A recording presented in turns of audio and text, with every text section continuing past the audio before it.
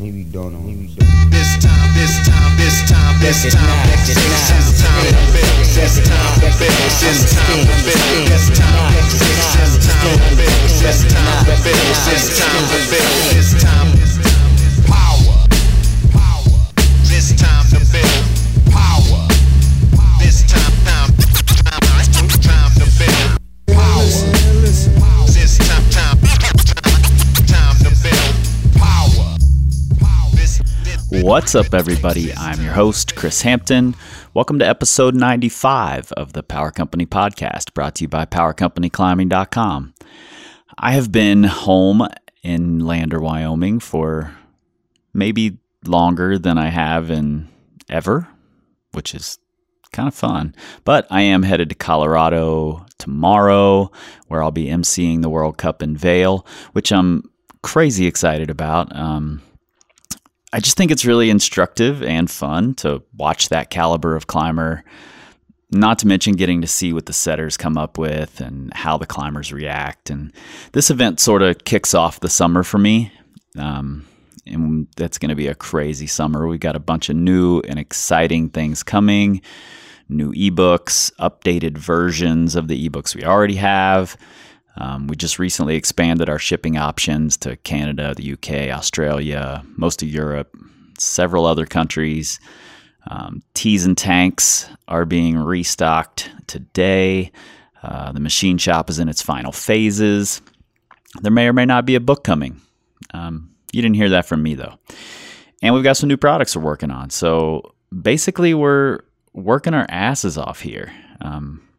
We also just released a new, cheaper version of our proven plan, even though we truly believe that coach communication is a massively important part of successful training. Some people just don't need it, and we know that. So we created an option without it. If you're interested in that or any of the other training with us, there's a link in the show notes right there on your pocket supercomputer. So check it out. Also, I will be at the Performance Climbing Coach Seminar in Minneapolis at the Minneapolis Bouldering Project, October 10th through 12th. And if you register by June 15th, if you're interested, you can save $300. It's a great opportunity to learn from a bunch of great coaches, Steve Bechtel, Charlie Manganello, Tyler Nelson, myself. I believe Neely will be there for this one as well. And I'm not sure what the rest of the lineup looks like, but we're nailing that down right now. So there's also a link to that if you want to register and save that money. Okay, today's episode is the first of several great conversations that I had at the CWA Summit, the Climbing Wall Association Summit. And I was introduced to Ryan Gagnon, who is a researcher at Clemson University, who is a rare blend of data-driven and extremely infectiously enthusiastic. No offense, data people, but you know it's rare. We all know it's rare. He'd put together a program to try and get minority youth engaged in climbing, and I found it fascinating, not to mention his enthusiasm for it was off the charts. And because I know little about the challenges that a climbing gym might face with implementing a program like this, I brought my friend Valerie in as well. But I'm just going to let them introduce themselves, and let's jump into this thing. Maybe don't know. If they want it, they'll come and do it. They'll find a way. But if they don't even know about the way, what are we doing? Our job is to responsibly grow the sport of climbing. And if we're not targeting that group, then we're foolish in that endeavor. Power. This time to build power. This time to build power. This time to build power. How about you both give me just a quick intro of who you are. Val, let's start with you. That way I can just get levels while you're kind of telling me who you are, and then we'll get going. So I'm Valerie McDonough. I manage RockQuest Climbing Center in Cincinnati. And I've been in the climbing industry for about 20 years now. And it's been really interesting watching it grow and being a part of it. It's pretty exciting. Only 20 years. You're like a youngster. I know. We can't all be as experienced as you. I'm old. You don't have to sugarcoat it. Wisdom. And Ryan? Yeah, I'm Ryan Gagnon. I'm in my second year now as an assistant professor at Clemson University in the Department of Parks, Rec, and Tourism Management. And I've been in climbing since like college, so like 2010, maybe 9. And I also work as the research advisor for USA Climbing. And what I do there is I do process improvement. So how can we make the sport experience better and different for new and continuing participants? And then I research a lot of stuff relating to climbing. Am I holding this wrong? All right. I don't know how to. You're totally fine. All right. You just do what you did this morning. Okay. So, Breathe into the mic. so Valerie and I both sat in on a class that you taught this morning, and before I even had come to the class, your enthusiasm and your passion for this program that you've put together really touched me and caught me. I was like, I walked away from that first conversation going, what can I do to be involved in this, And that's 100% because of your passion for it. And that bled through into the presentation 100%. And I think it's a really interesting way to look at it, maybe only because I'm standing on the outside and I have no idea how to look at it. Like, how do we do this? And we're going to, I'm just going to try to facilitate the conversation between you two because, Val, I know you're interested in putting some sort of a program like this into effect at RockQuest, and you've got a good population for it around the gym. And Ryan, you've seen success in this program, and it seems that it could be successful in a lot of places around this country and in this industry. So right, yeah. So Ryan, can you first tell us just a little bit about what the program is, the RISE program? Yeah. So I think if it's all right, I'll just give some. How did I get here? Yeah, do it. So I cold called Keenan, who's the CEO of USA Climbing, about 4 years ago as a new PhD student, and I wanted to figure out how to get more people that don't look like me in the backcountry. And for me, the transition to the outside was from an indoor climbing gym. And so I thought, USA Climbing, they're the NGB. I had a buddy who told me to call Keenan, and he gave him some bona fides for me is what he did to Keenan. And then I called him and he answered. And I shared with him what I was doing. And he was like, well, I'm going to do some data collection in like 2 weeks. Can you help me? And that led to a bunch of different projects. But this kind of was always on my mind on how can we do this.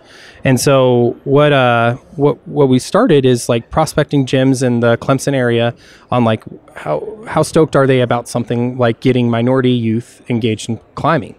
And almost universally people want to do it and they like the idea of it, but no one actually does it. So it's kind of like, I don't know if there's a better analogy, but like teenage get-togethers. Everybody talks about it, but no one's actually doing it. But everybody's afraid to do it. Yeah. And so when I think about the teenage get-togethers analogy, which is terrible, but I don't see a lot of it actually happening, though. Yeah. And I think that's where I'm coming from. Like, it sounds like a great idea. Yeah. In Lander, where I live, we would love to get more Native Americans involved, but we don't really know where to start. Right. So the idea stops there. Yeah. And so it's easy to talk about. But the thing that people struggle with is how do I start it? And so the first thing is we'll enhance our marketing. And so they'll put pictures up of, people of color, the one or two that are at their gym on the marketing, or the person in the wheelchair. Mm-hmm. They'll do that. And they think that will help, but that's marketing, that's spray. That's not what we're trying to accomplish. And then maybe they'll go out and they'll offer scholarships. But what we think about as a scholarship for you and I, like, oh yeah, you could go to college and you get a scholarship, you apply for it. Others think of it as kind of a barrier or like a certificate of shame. Like, you can't afford to be here, so we had to do special things for you. Sure. And so often it just kind of runs out there. Or what we'll do is we'll have a gym do a one-and-done program with a school that needs some extra help, but then there's no follow-on.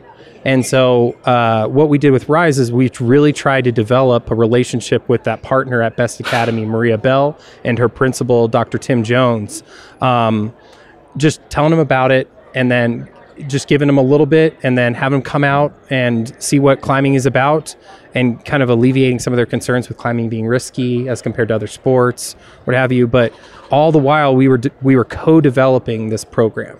Like, how are kids going to be better and different because they participate in this? And so we had that message in our minds the whole time. It wasn't to make them a 5'11" or 5'12" climber. It was to make them a climber.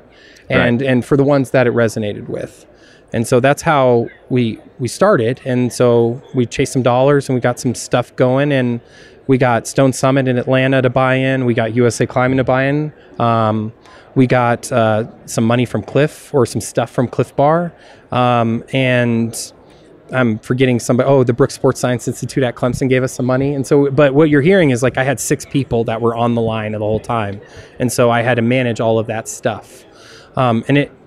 And what ended up happening is, we figured it out and we were flexible. And so every week, and today is actually the last day of the program, sadly, until we find some more money to keep it going into the fall. And so we'll be as a traditional after-school sport, a climbing sport, but we just happen to be all African-American kids.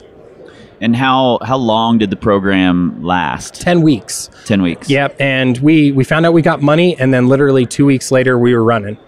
And so we were getting school buses scheduled, parent waiver signed. That was one of the biggest scrambles, was trying to figure out how to get that signature. So Stone Summit isn't on the hook. Clemson isn't on the hook. Best Academy isn't on the hook. That was, a little difficult, but that was a hurdle that we expected because we work in youth programs. And so in youth programs, getting signatures is difficult. Sure. So we knew that was going to happen. Yeah, you said something in there that you talked about in your presentation, and when we had a conversation the other day, that I really liked, that it wasn't just diversity marketing. You're actually going out and recruiting. Yeah. And you gave the analogy of the Clemson football team. Yeah, so it's perfect. So Dabo Sweeney, our football coach, when he wants a player, he goes and gets them. Right. And with diversity marketing, it's just marketing. It's just spray. And so when Dabo wants somebody, he goes and gets them. And that's what we did. So we went to Best and we said, hey, what are the things we need to make happen to make this work? And we were, quite frankly, worried that no kids would sign up for it. Like, that was the thing. Like, we put, if you build it, they will come. And so we removed every constraint that we could. And we were worried that we wouldn't get, and then we had way too many butts for the number of seats we had. Right. And so that was a pleasant surprise. And it just shows me that some of the, I'm sorry for going off on my... No, do it. Yeah, do it. It just shows me that some of the barriers that we have, that we perceive it's a white sport, it's too expensive, they won't want to do it culturally, those are just BS. Like, they wanted to do it because they're kids and they want to climb and they want to screw around, just like I did, just like all of us did. And so that was, Now, those reasons, and Val, feel free to jump in anytime. Don't wait for me to call on you. If you have a question, just jump in. Those reasons that you just cited, it's too expensive, it's too dangerous, it's a white sport, whatever those are pretty common hurdles that you talked about in your presentation. And you have responses to those right off the bat, which I think is a really smart way to approach it. Know what the problem is going to be and already have a solution for it. So yeah, we try to anticipate the problems. And so, like, when Val and I talk in a couple weeks about how to make this happen, like what are the things that you're going to encounter no matter what? And like, oh, that's crazy to do that. But then they see a gym that's completely full. Well, there's a lot of crazy people then, it's a white sport is the one we hear a lot, but like football is a Yale sport. Started as a very white sport. Yeah. Basketball was invented by a white guy in Canada, and for a long time, black people weren't allowed to play. Right. And then soccer, like, I had to make sure there's some debate, but soccer was invented in England. And England is now known for its diversity, but wasn't when it was invented. Right, sure. And so those things, like, that's the first rebuttal I have. But the other ones are like, it's dangerous. Then we just have to talk about your kids playing tackle football. We need to look at ratios. We need to look at evidence, right? A rope is scary, but a rope is strong and can hold a Toyota Corolla. You know, like that climbing or that tackle football helmet isn't going to stop a concussion. Right. And so we forget that. Yeah, I think another big takeaway that I thought was really good was when you were talking about the parent who was like, well, how come these kids are climbing for free, but I'm paying all of this money? And I feel like that could be perceived as a kind of a general sentiment. Yeah. Depending on the community at the gym, how receptive they are, how empathetic they are to the world around them. But I thought that your response to that was really great. But then also, just as a general, like how that benefits not only the climbers that are already in the gym, but the benefits to this community, which will then go out and become part of your, Right. Yeah, you have a broader social network is the one part. So like I really struggle with it. Like quite frankly, when I had that parent come to me, like I was pissed off, right? And I was like, we're doing this amazing thing. And I just had this moment with a kid right before I had that conversation where he's like, Dr. Gagnon, I made it to the top today. And he's a little bigger kid. And that was his goal by the end of the program. And then I had this mom that's, an overparent. And there's a lot of benefits to that. And she came in and she was, well, I don't understand why they go for free when I pay X number of dollars a month. And I had to reframe my thinking very quickly. So the first thing I did was just talk about exposing our kid to new groups, escalating competition level, getting new people on board, and like serving that community, because that's what we're trying to be inclusive. But then I talked to a colleague at Clemson about it and just like debriefing that experience. And I needed to turn that enemy into a friend. She's an overparent, so she's heavily involved. She knows the system. She can navigate barriers that I might not anticipate. And so what I've started to do is leverage her energy to actually facilitate those kids' first climbing competition. And so I'm taking her negativeness, I guess, and reframing it. And so now she's overly bought in and trying to chase dollars for me. Like now I have emails from her, what about this grant, Ryan? Right. And like that, but that overparenting, I just shifted it onto me versus them. And part of it, I think, on us is like climbing stakeholders is we have to be able to communicate that quickly. And some people are not going to be pleased with it, but it's the same argument that we have about maybe affirmative action or those kind of things. Like we have a systematic oppression of a group, and so we have to figure out a way to build them back up. And so that's where like there's rebuttals to that as well. So yeah, I think that's a really valuable asset to have, is to be able to turn what could have been an enemy into an advocate. And I think that's a really great way to do it. Leverage their strengths, see what it is that they're really good at and that they love and that they really identify with, and try to leverage that for yourself and for the program. And to that same, to her point, I grew up as someone who didn't have a lot of opportunities, a ton of advantages in my mind. Now I look back and realize that I had more opportunities than I thought I did. So I've always been this like tough love, pull yourself up, kind of a person. And what's your response to that? It might be better for those kids to learn that way. Pull themselves up by their bootstraps. Right. And I don't necessarily subscribe to that, but I have in the past. Well, the idea behind it is like, yeah, you should, like for me, I had to have a job in high school, so I had to spend my own money and that sort of thing. And so I had to struggle a little bit, so I'm better at managing money now, right? But you can't pull up yourself by your bootstraps if you don't have bootstraps. You don't have boots, right? Yeah, and so that's the other part of it is like you don't even know how to get there. Right. Or you have $400 and $800 in bills, and you have to go to the payday loan, and your car just broke down, and now your kid's sick. Like our experience, my experience has been vastly different than that, right? Like I grew up in a military family. We always had food in our bellies and a house over our head, right? So how do we empathize with this experience? Like if they want it, they'll come and do it. They'll find a way. But if they don't even know about the way, right? Totally. What are we doing? Like our job is to responsibly grow the sport of climbing. And if we're not targeting that group, then we're foolish in that endeavor. Yep. Yeah. And I ask that because I know that that's going to be a question from the people who have the money that you're trying to get. And have the resources that you need to make these programs work. And what's nice about some of those partners or potential partners is they know who we're working with. And they know that they don't have bootstraps often, but they don't see the connection between climbing and all of the cool outcomes that we have. Right. And so that's the other part too, is like framing what is we're trying to accomplish, right? Like, why do you want kids to climb? Why not go play soccer or play hoops or whatever? And the first one is it's us against the wall versus us versus each other. Right. So you and I go play soccer, I'm going to try and beat you, or you're going to try and beat me. But when you and I go climb a route and you fail and you fail and you fail and I fail and I fail and I fail, and then you get it, we got it. It's us against the wall. And that's something that's special about the sport and what's unique about the sportsmanship there. Yeah. It's really us against the setters, right? And so they might think that way. And Damn the setters. but that's just something that's so special about it that we have there. And I mean, bouldering is problem solving. It's literal problem solving. And so when you put that in the context of academic performance or the development of resilience or the realization of resilience and grit, so you know how you can accomplish something after you pursue it diligently over time, then other things seem less big. Yep.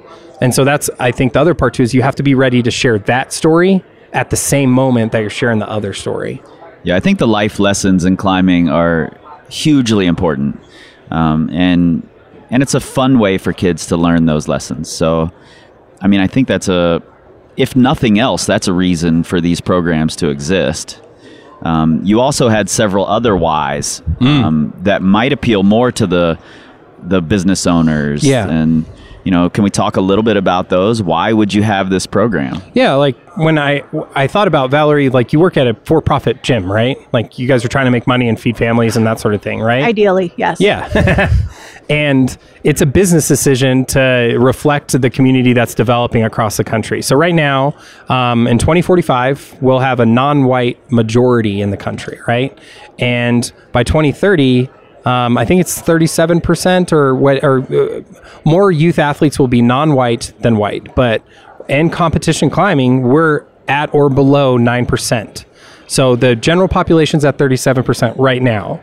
And we serve 9% of that 37%. Right. And so if you want to sustain your business, we're lower than hockey, right? Yes, we're lower than hockey. That's shocking. Yeah, and it's funny because like I'm against white sport designations, and so like hockey is one of the ones that come in my brain. But like they're being very intentional about, they're not just spraying marketing, they're going and doing it and they're putting money and time behind it. Right. And we at USA Climbing have to do that right now. We're in crisis. And that was something I tried to emphasize in the presentation is like, if people were decking every week, if people were falling climbing every week, we would be meeting at CWA and we'd be trying to figure out what the heck is going on. Or we'd have a lot more true blues or something like that. Right. But we don't have the minority representation that we need. We're in crisis today. We're already behind the 12 ball or whatever I want to call it. The 8 ball is not even in our purview yet. Right. And so that's like, there's an urgency behind the program too, or the targeting that group if we want to sustain our sport. Well, we're blowing up. Because if you don't incorporate it now, that population is going to find something to do with their time. Yes. And if it's not climbing, it's going to be something. So. We need to develop the role models. Right? Like we can only put Kai on a pedestal so many times, right? Like we have a couple non-white climbers that are really good. And when they age out or they change sports or whatever they do, we don't have that. And so if we're thinking about 2030, we need to have some 8-year-olds that are climbing tomorrow, right? That are like starting to pull hard. And so we can have those advanced climbers when we're an Olympic sport and, hopefully continuously. And so we need that. My buddy made a really cool observation. He's like, when you look at the Chinese gymnastics team, what do you see? A bunch of Chinese people, right? But when you look at the USA gymnastics team, what do you see? You see the best of us. You see every race that you can think of. Yeah, it's been a very mixed team since I was involved. And we kick ass at gymnastics consistently. We almost always, we have to compete against ourselves for gold medals, but that's because we have a diverse sport. So we raise each other up, and that's what we need in climbing. That's how we're going to succeed. That's the advantage of America versus China, is we have a lot more diversity. So right, sure.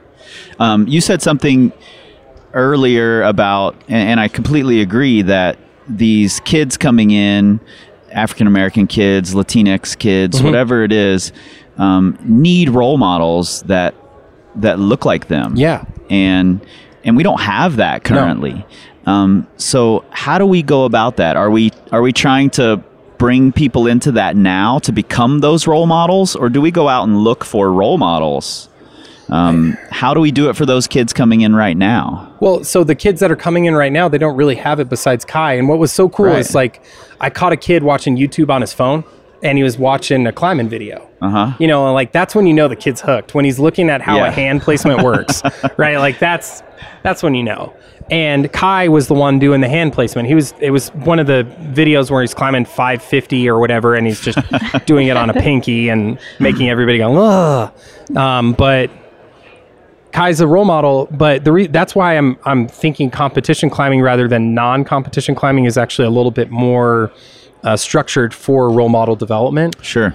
Because we have the opportunity for this kid to publicly succeed on potentially a national or international level. And so I think they'll rise up if we can get them in the door. And so, but we have to remove that structural constraint, and then we'll have them. We don't have a lot of role models yet, but we'll get there. And so, and Kai isn't from the same circumstance that these kids are from necessarily. Right. Like like he probably has a tough, you know, he's a single mom and stuff like that, but these kids like don't have the resources to drive 6 hours ever. And so like that is like they have even a bigger barrier. And so like seeing Kai like that, he might not be representing their moment or their people. And so that's another part of it too. I do think, you know, having gone to a lot of gyms around the country doing workshops and seeing that there are the coaching community is becoming more diverse. I think that's really important for these kids coming in to have great coaches and just other local climbers. It doesn't need to be necessarily a Kai or a Megan Martin to be a role model. You know, my role models weren't the professional climbers. You know, they were people closer to me that I could relate to more. So definitely I think those coaches, those front desk workers, whoever they are at the gyms can accept those roles to some degree. Yeah, and I mean, like we're starting to see that. Like at Stone Summit, we have some staff that are non-white, which is great. I think when I go back to when I play a sport when I was a kid, I wanted to be Drew Bledsoe on the Patriots. Right. And I wonder, like, when that kid was watching YouTube, was he pretending to be Kai while he was climbing? Right. You know, and totally. like you have that hero, and so like that aspiration, or that, you know, I'm Michael Jordan, I'm wearing Jordan shoes. Like now there's a Kai shoe, right? Yeah. And so how do we? But that's where I think that athletic role model. But that I'm a guy, and so maybe that's how it works for me. And I think it does work for females too. I'm not a female. Like, did you want to be a female athlete? Like, was there a person you looked up to, or? Like, oh yeah, every female athlete. No, like I told Chris, I'm a total fangirl. I'm waiting to see Lynn Hill today. So is she here? Yeah, she's here. She's going to be in the women's panel. I want to go to that. That'll be cool. I'm gonna introduce you are a Val. fangirl. I have to. Yeah, 1993, right? Right. There we go. Yeah. Right. Yeah. Or even like you said, the gymnastics team. Was, you know, was huge when we'd watch the Olympics every time. Watch them. You know their names. That's weird. Yeah. So Val, let's talk a little about your situation, and I'd love for you to chime in, Ryan, with any ideas and how Val might be able to make this work. And the reason I want to do this is just for other gym managers, program directors, gym owners, whoever it is that's listening, that is right now saying, well, my situation's a little tougher than Ryan's and I don't think it can work. Let's go through your situation at least a little, Val, and see how we kind of work through the cruxes of that. So sure. So one of the reasons that we want to do this is the school district that Rockwest is actually located in is one of the more diverse schools in the state of Ohio. Right, which is the school district I graduated from. Right. Mm-hmm. So, go Vikes, right? Go Vikes. So, just being in that community and seeing these kids and seeing what they are exposed to, aren't exposed to, and, you know, just some of the gaps between activities and resources. We want to reach out and kind of within our immediate community address some of those and invite people in. But we have had programs in, like you said, the one and done kind of every 2 years we get a group in, and from Cincinnati Public, which is, you know, probably outside of Columbus, the most diverse. So, are probably not even diverse, just It's mostly African Mostly American. men, yes. Yeah. So, and I've even had kids. I had a 5th grader come in and tell me that he couldn't climb, and I asked him why, and he said, "Black people don't do this." And that just breaks your heart. You're like, no. And, of course, by the end of the day, he was on the wall and loving it, and it was great. But it's a one and done. Right, and a one and done. And how do we get them in? And I know just some of the hurdles with trying to get groups in before to like, hey, experience this. Number 1 is transportation. Mm-hmm. And number 2 is liability. Mm-hmm. And like you said, the difficulty in the waivers. And, sometimes it's a parent guardian. Sometimes it's, Ward of the state. right. Yep. So it's, who do we address with this? So, Yep. so tell me what you did to get over some of those hurdles. So, to paraphrase, the barriers are: how do we get past one and dones? How do we get rid of the waiver issue, which is an important one? And how do we go longer? Right? Does that sound right? All right. So, the transport issue is the hardest one, right? And so, how do you get a regular program going is what you're trying to do. And so I think sometimes we're kicking out of our coverage when we try and have 75 kids come to a wall or whatever it is. And so when I think about that, I'm like, I'd rather have 6 kids come to my wall and just experience it. And so I can show that program champion, that teacher who helped make it happen. Because invariably, if you have the Cincinnati one you just mentioned, somebody at that school helped to make that work. They bought in enough to do that. Good point. Because they could just bail or ghost you and not do anything with it, right? Right. So they cared enough. And so how can I foster that little seed into a big tree? And so what we have to do is we have to bring that person in over and over and over again and get ready for a lot of no's before we get the yes. And so what happened in Atlanta is it wasn't no's. It was almost an immediate yes. It was just she was too darn busy to hook up with me. And this was your program champion, Maria Bell. Maria Bell. Yeah. Okay. And so Maria Bell is a public school teacher in the Atlanta public school system, and she's my program champion. And what she did though is like she was just too darn busy. And so she came to me with a very small project actually that we blew up into a bigger one. But it was from tiny frequent conversations, and then me actually reaching out and physically going there and learning more about BEST, even though that doesn't seem like the right use of my time because I want to get them climbing. I had to spend that capital with her to make it happen. And I also had some established trust because I showed her that I could do it and we're going to go big on this. And then I had others in the community who spoke to Clemson's bona fides, I guess is the best way to put it. So that's the first part. And so you already have that, though. If you have the big group coming, you have someone there that's helping facilitate it. It might be just a date on the calendar for them, but you can make it more. Transport's a pain in the butt. But it's something that we encounter in all out-of-school time programs. It's not just climbing. And so Atlanta Public Schools is very reasonable for their price. I thought it would be a lot more to rent a school bus. I thought it would, and it wasn't. I'm not going to share how much it was, but it was less than I thought it was. And so we have the school bus driver that we have to pay. We have to pay the mileage and however long the bus is out for. So 4 hours plus 1, right? And so instead of targeting all the public schools, which is kind of where my head went to immediately, I targeted a school. And so that was the other part that happened is like I could have gone to Atlanta Public Schools, target all of them, and say, bring any kids you want, and I'll host them at Stone Summit. But then I would just be so busy and so overwhelmed that I wouldn't be able to make the meaningful connection I have to make. And it would end up being a one and done. And so instead, I started small-ish, like by targeting Best Academy. Why did you choose Best Academy? Because we had a PhD student who was doing a project there, and so they established trust with us. Because it's reciprocal, right? Like if they're going to bail on me, because if you offer something free, people don't often sign up for it, but if you charge $5, they'll show up, right? And so like I needed to know they were going to commit if we did it. And when speaking with Principal Jones and with Maria Bell, I knew that they were going to do it if I could find the money. And so that's where I stayed up late and wrote that grant application. So it spoke to a scientist and to a practitioner at the same time. And I was willing to put in extra time to do that, to fund it. Yeah. So that the first part there, the waivers is just something we have that happens at Without Risk Youth all the time. Any program we have waivers for, right? But the hard part is it's complicated because you have sometimes a public school waiver on top of the gym specific waiver. And if you worked with me, you'd have a Clemson waiver, right? And so you have those three things. So how do we condense that document and get it done?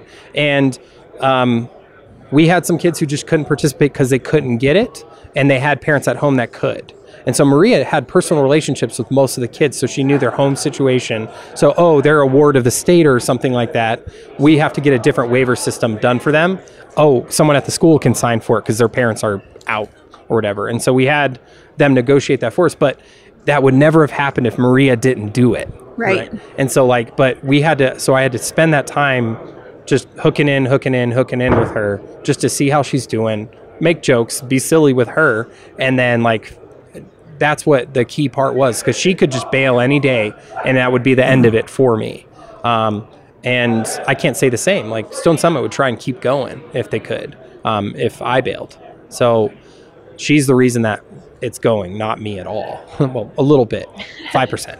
So, but the waiver thing, I don't have a good answer for you. Like, it's just, you're going to have some kids who don't have it, but you need it, right? And you need it signed. And now that we're moving to e-sign stuff, like Stone Summit had to create a Word doc one that they could print off and sign, because they don't do that for good reason, because it's a pain to keep track of. Right. But we did it because Stone Summit cared, so they bought in, and then USA Climbing didn't really have to do any electronic paperwork until we got the membership stuff started. So that was easy. Yeah, I didn't answer your questions necessarily. I apologize. Well, one important answer I think you did was that Val already has this group coming there. And I think that's huge. And I think a lot of gyms do have these one and done sort of, classes or groups coming in. Right. And the person that facilitates that, you're right, is a really good potential candidate for you to turn into a program champion if you can. Val, do you know of groups in the Cincinnati area that would be interested in this kind of thing? Are there groups that already exist where you could tap into someone to become a program champion? So I know there are a few resources available. One of the teachers that comes out, I know I could reach out to her and be like, hey, because she's actually brought her kids in outside. So, but it's that time thing, like you said, where I have to figure out how to nail her down. And, because she's got a lot going on. Right, and get the buy-in. And how do you make this a priority for her over other things she's got going on? Right. And, So that's one of the things. There's a huge church in Cincinnati that does an amazing program. They do this Whiz Kids program, so they're already out into these communities and have connections. And so there's, potential resources there that we could, find. And there's, even within that same community, there's a huge amount of climbers. So they're already into the climbing community and can bridge the gap as well. So, and I think what we could do, like we found some money to pay for the program and you flew me out, I would try and get a program with 8 or 9 people going, and that's it. And that doesn't help me as a scientist necessarily, but it does help me start that spark, and we'd pilot it and see how to keep the kids going. Because what I'm interested in is knowing why they keep going and why they don't, right? And so I keep pushing for that 8 or 9 or 12 or whatever. I picked 12 because that's how many fit in a bus or a van. Right. And then you have the teacher and the chaperone driving, and then that's all you got.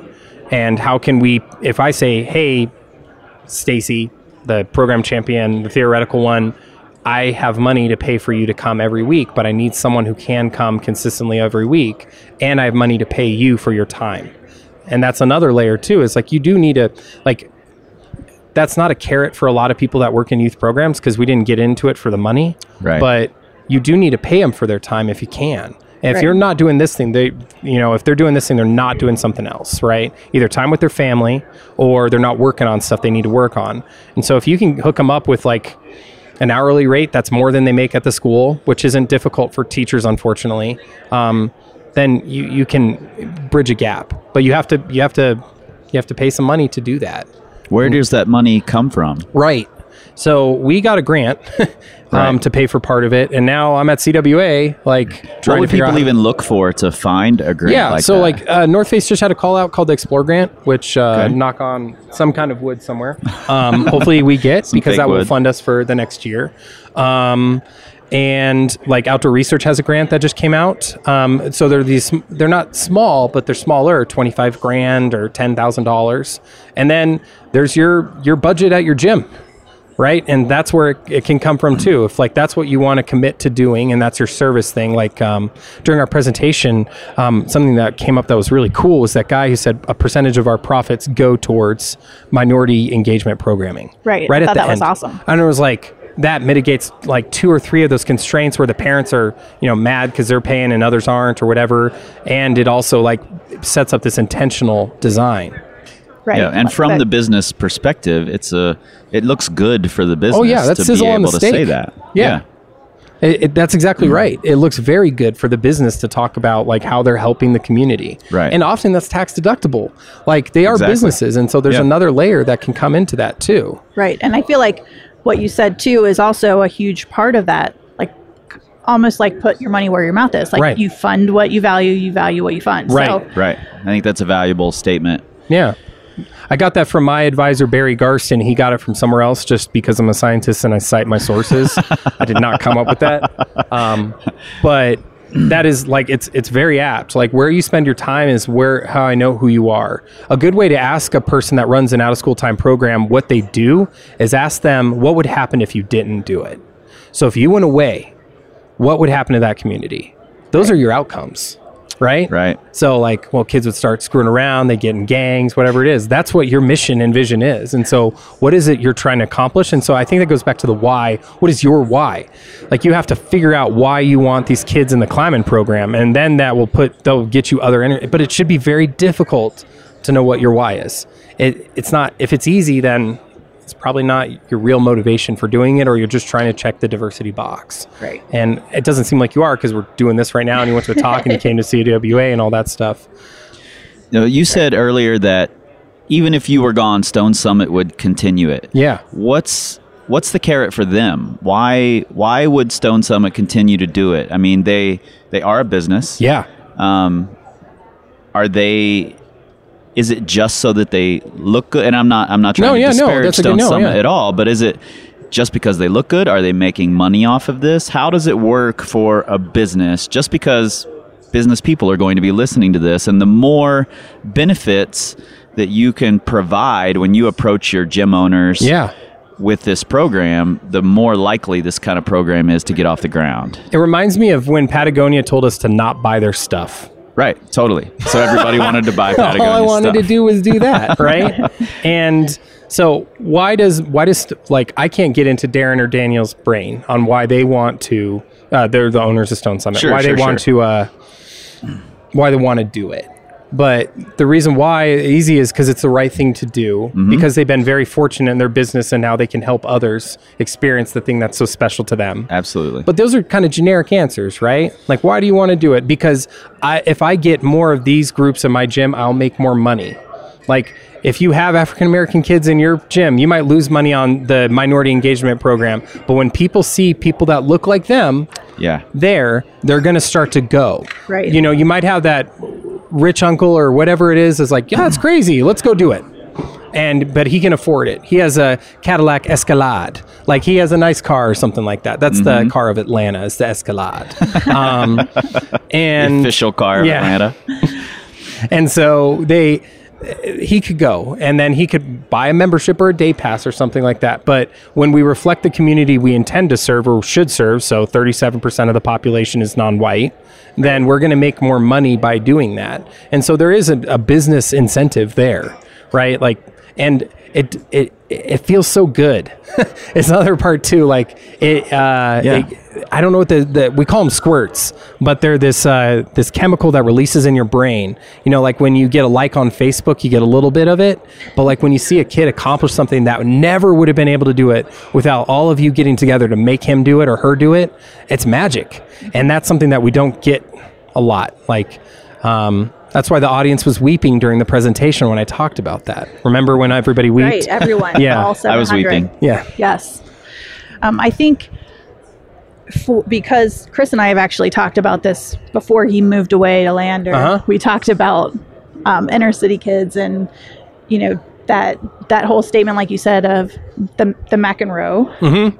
Yeah. So do you want to say what the McEnroe statement was? I feel like you should.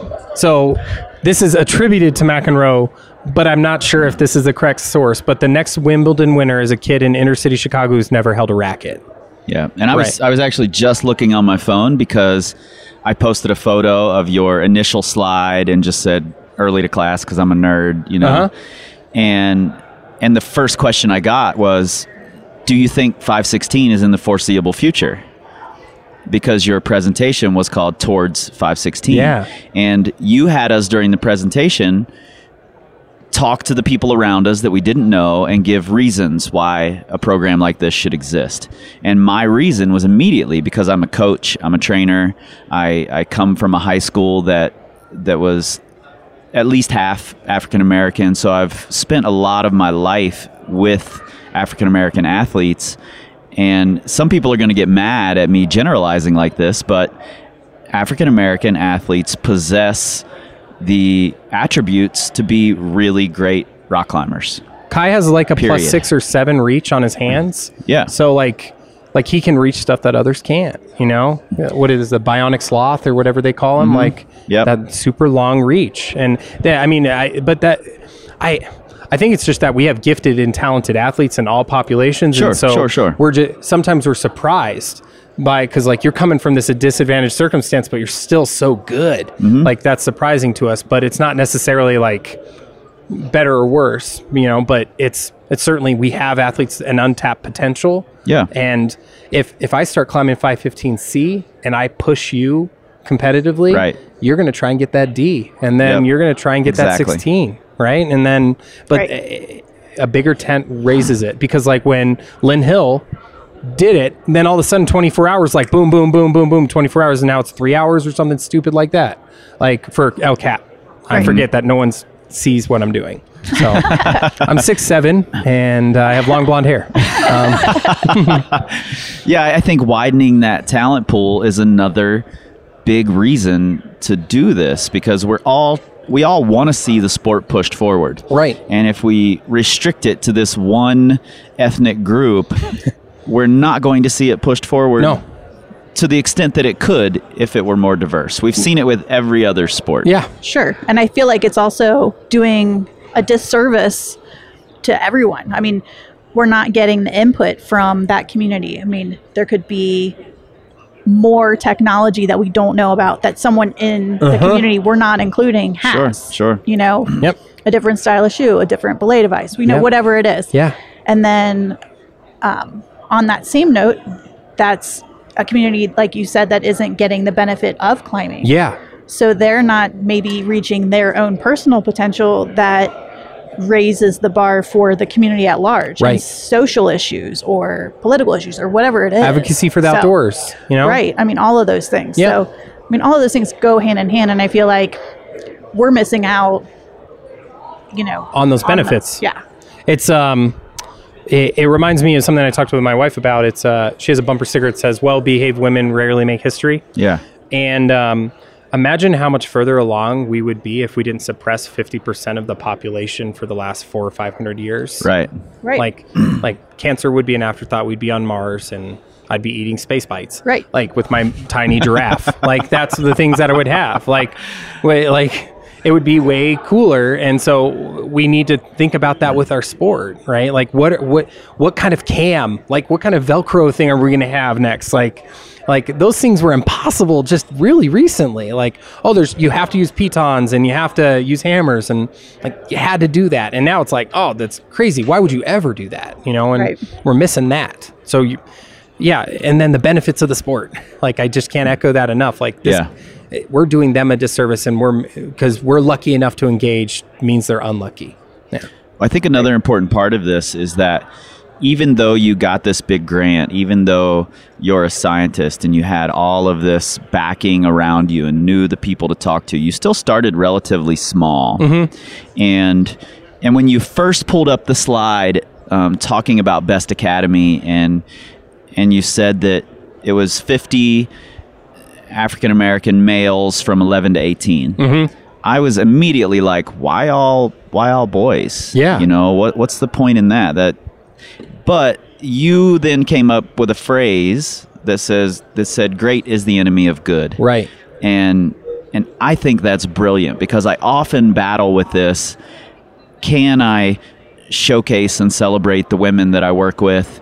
Does that leave someone else out, you know? And what's that look like for my business? What's that look like for me? What's that look like for the women that I'm trying to celebrate, or the people that I'm leaving out? There are all these scary questions. Can you talk to me a little bit about great is the enemy of good? Right. It's like if I went to it's a starfish poem. You guys know what I'm talking about, maybe, poem or whatever. So there's a big storm off Oregon coast, and there's a guy walking along the beach, and he sees a little kid just flicking starfishes back into the ocean. And the guy runs up and he's like, "You will never be able to save all these starfishes. It doesn't matter." And he's like, "It mattered to that one." And he just kept throwing the starfishes in until he could, until he couldn't do it anymore. And I think what we sometimes lose sight of with like being woke or whatever it is like there's so many shitty things in the world right now that I get overwhelmed. And so like, what can I possibly do? And I had a professor, his name's Razul Muat. He's at Indiana, and he's a professor of Parks and Rec and of American Studies. And he's a very wise, he's a cool guy. And he said to me, like, Ryan, just pick an issue and dive deep, and then the other things will reflect it. Right. So if I go after like gender equity, right, then I'm naturally going to gravitate toward these other causes too, because it's like a ripple effect that you have. Right. And so when I picked Best Academy, it was because they were ready to go. Right. And their sister school, Coretta Scott King, I certainly want to start working with, because we can't have the male African-American team that dominates, and then 5 years later I add in the female team. Like, we have to have those things emerge together. Right. So great is the enemy of good is like, I wanted 75 kids. I wanted 100 kids, but I could only get 50 because that's how many we could fit on the bus that we could afford. Well, all right, but that's going to hurt my power for my study. So I needed a bigger sample size to see marked effects of the participation in the program. So I shifted my focus from, we're going to assess this program for efficacy, to assess it for implementation quality issues. Like, what could we do better next time? So I had to shift my focus. And so I couldn't be great. I couldn't be perfect. And so but I went with it. And so it's kind of working consistently. But if you wanted to target Coretta Scott King, I would give you every single piece of resource that I have, and every piece of beta, I guess, on how to do it yourself. I picked them because they were the group that was right at the right moment. They're not necessarily better or worse than other groups. Mm-hmm. You have other questions on implementing it, Val? I know I keep just kind of taking over here. That's what I do whenever I get a microphone in my hand. So no, I think everything sounds really, you've already overcome a lot of the hurdles, so you've kind of set that stage for, no, it can be done. So don't just immediately say, well, it's probably going to be hard, so I probably should try that next year. So so that's great, like you said, in a couple weeks when we get together and start this program. Yeah. But I realize that it's going to take time to get everything lined up and funds and all of that. But just having the conversation, but like you said, the champion for that program. If you can identify her or him. Yeah, I mean, that's key. That's a great first step, to leave with an action plan and a first step, and like, let me get after this, and let me get emailing Tamara. And I think it's important as well, something you said in the presentation, for it to not be you. To be someone else, to go out and find another champion. Right. At least I'm speaking for everyone here when I say we, but at least I tend to want to do everything myself. And I'm like, I could do that, I could do that, I could do that. But in reality, that job's going to get done way better if I let someone else do it, and I focus on the thing that I'm doing. And I check in with them, and I help them buy in, and I get them really excited about their job, and then I can focus on mine. Right. Because when you say yes to one thing, you're saying no to something else. Right. Yeah. Right. And so you're saying no to time with your family. You're saying no to whatever it is. And something that's going to take you 3 hours might take her 30 minutes. Right. Yep. And so that kind of thing is really important. And so just developing that program champion is just, I mean, like what the big outcome here is like, we need to have that partner in the community. We can't be that partner in the community because they're the ones who have to advocate for it. Right. And so that's a tiny bootstrap they can pull. Because if they have that intrinsic motivation, they'll get stuff done. But if you're just pushing them to get it done, then it's not fun then, right? Yep, totally. Like when you see Maria, if you ever get the good fortune of meeting her, like you'll see it like when she talks about these young men that she's, growing and like how climbing is so important to them. Like you'll see it and you'll know that's a program champion. That's there it is. Like, and that's the prototype. And, I'm very lucky to have had that experience with her so far. Now, now I need to find more, you know? Yeah. Well, where can people find you, Ryan? Yeah. If they want information, if they want to talk to you about this, you're going to totally get inundated, but I'm okay with throwing you under the bus there. Yeah, no, that's great. So, first, they should go to ryangagnon.com. Okay. And that's a real website. That's it's where I share my research and my presentations. And I'll have a version of the slideshow that we have up there. And some of it you can follow along with. Some of it you needed to be there. Yep. But they need to send me an email, and that's the best way to get a hold of me. And there's 2 emails, ryan@usaclimbing.org. Or rjgagno@clemson.edu. RJ Gagnon at Clemson. And I'll have all that linked in the show notes right there on your that's great. phone, Yeah. and I'll also have it on the website. And like what my hope is from this conversation is that in 11 months, you and I are getting together about our presentation at CWA or whatever on how we screwed up a little bit less. Like in the Ohio project and in the Atlanta project. Like how did we get 12 people on a bus for 8 weeks in a row? Like if we do that, that's a victory. Like I want 100, I want 1,000, but if we get 8, then that's a victory. And we have to, how are we going to celebrate that here at CWA so we can have Valerie from Cincinnati, Ryan from Clemson and Washington State or whatever, and that new person sitting here and having the same conversation. Like that's the victory. And when I put that in the presentation, that's when I get emails from people, like I handed out 50 cards today. Right. And if I get 5 emails from this conference and one of them turns into something, then this was worth me not being with my wife. This is worth me not exercising. This is worth me not being with my students. But if I don't, then that sucks, right? And then it's just window dressing again. Right. There was a long line. Yeah. After I saw. There was a really long line. That's cool. Yeah. Yeah, well, I appreciate both of you sitting down and having this conversation because I think it's a really, really important one. And I certainly got a lot of great takeaways just as a small business owner, as someone in a community where there are underprivileged or kids who don't have the opportunities, and some ideas that I'll take back to the people who I know are going to be those champions. So I appreciate it a ton, and I'm going to be totally okay being good, not necessarily being great. So it's better than nothing. Yeah, right. Totally. Cool. Well, thanks you guys. Thank you, Thank Valerie. you. Thank you. Seriously, this was great. That was really fun to do. It's like debriefing the presentation. You know what I mean? That's exactly what I wanted out of it.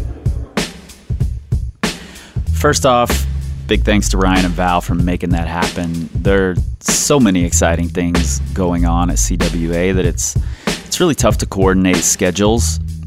But I think we all felt that this could be a really important conversation. I talked to Val today. She's already getting the ball rolling on a similar program that she hopes to implement at RockQuest in Cincinnati.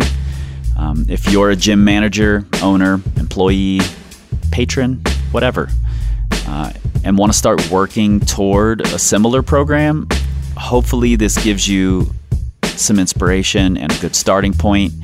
And don't hesitate to reach out to Ryan. He's incredibly easy to talk to and to work with, and he's dialing this thing in as we speak. And you can find his contact info right there in your show notes on that Pocket Supercomputer. The rest of you, send this episode to your gym managers or owners, people who can make it happen. We can't let hockey be more diverse than us. I mean, come on. All right, I got to get back to work. I've got a box of shirts here to put into stock, finger care kits to assemble, and actually, I don't have to do any of that anymore. That's Lana's job now. But all of you not in the US can likely order directly through the site now, so go do it. Go do it right now. I do, however, have training plans to write, and if you'd like to train with us, you can find us at powercompanyclimbing.com. You can find us on the Facebooks, on the Instagrams. You can get inspired by photos of us on the Pinterest. I think that's how it works. And you can tweet at us all day, but we aren't going to tweet back because we don't tweet. We scream like eagles.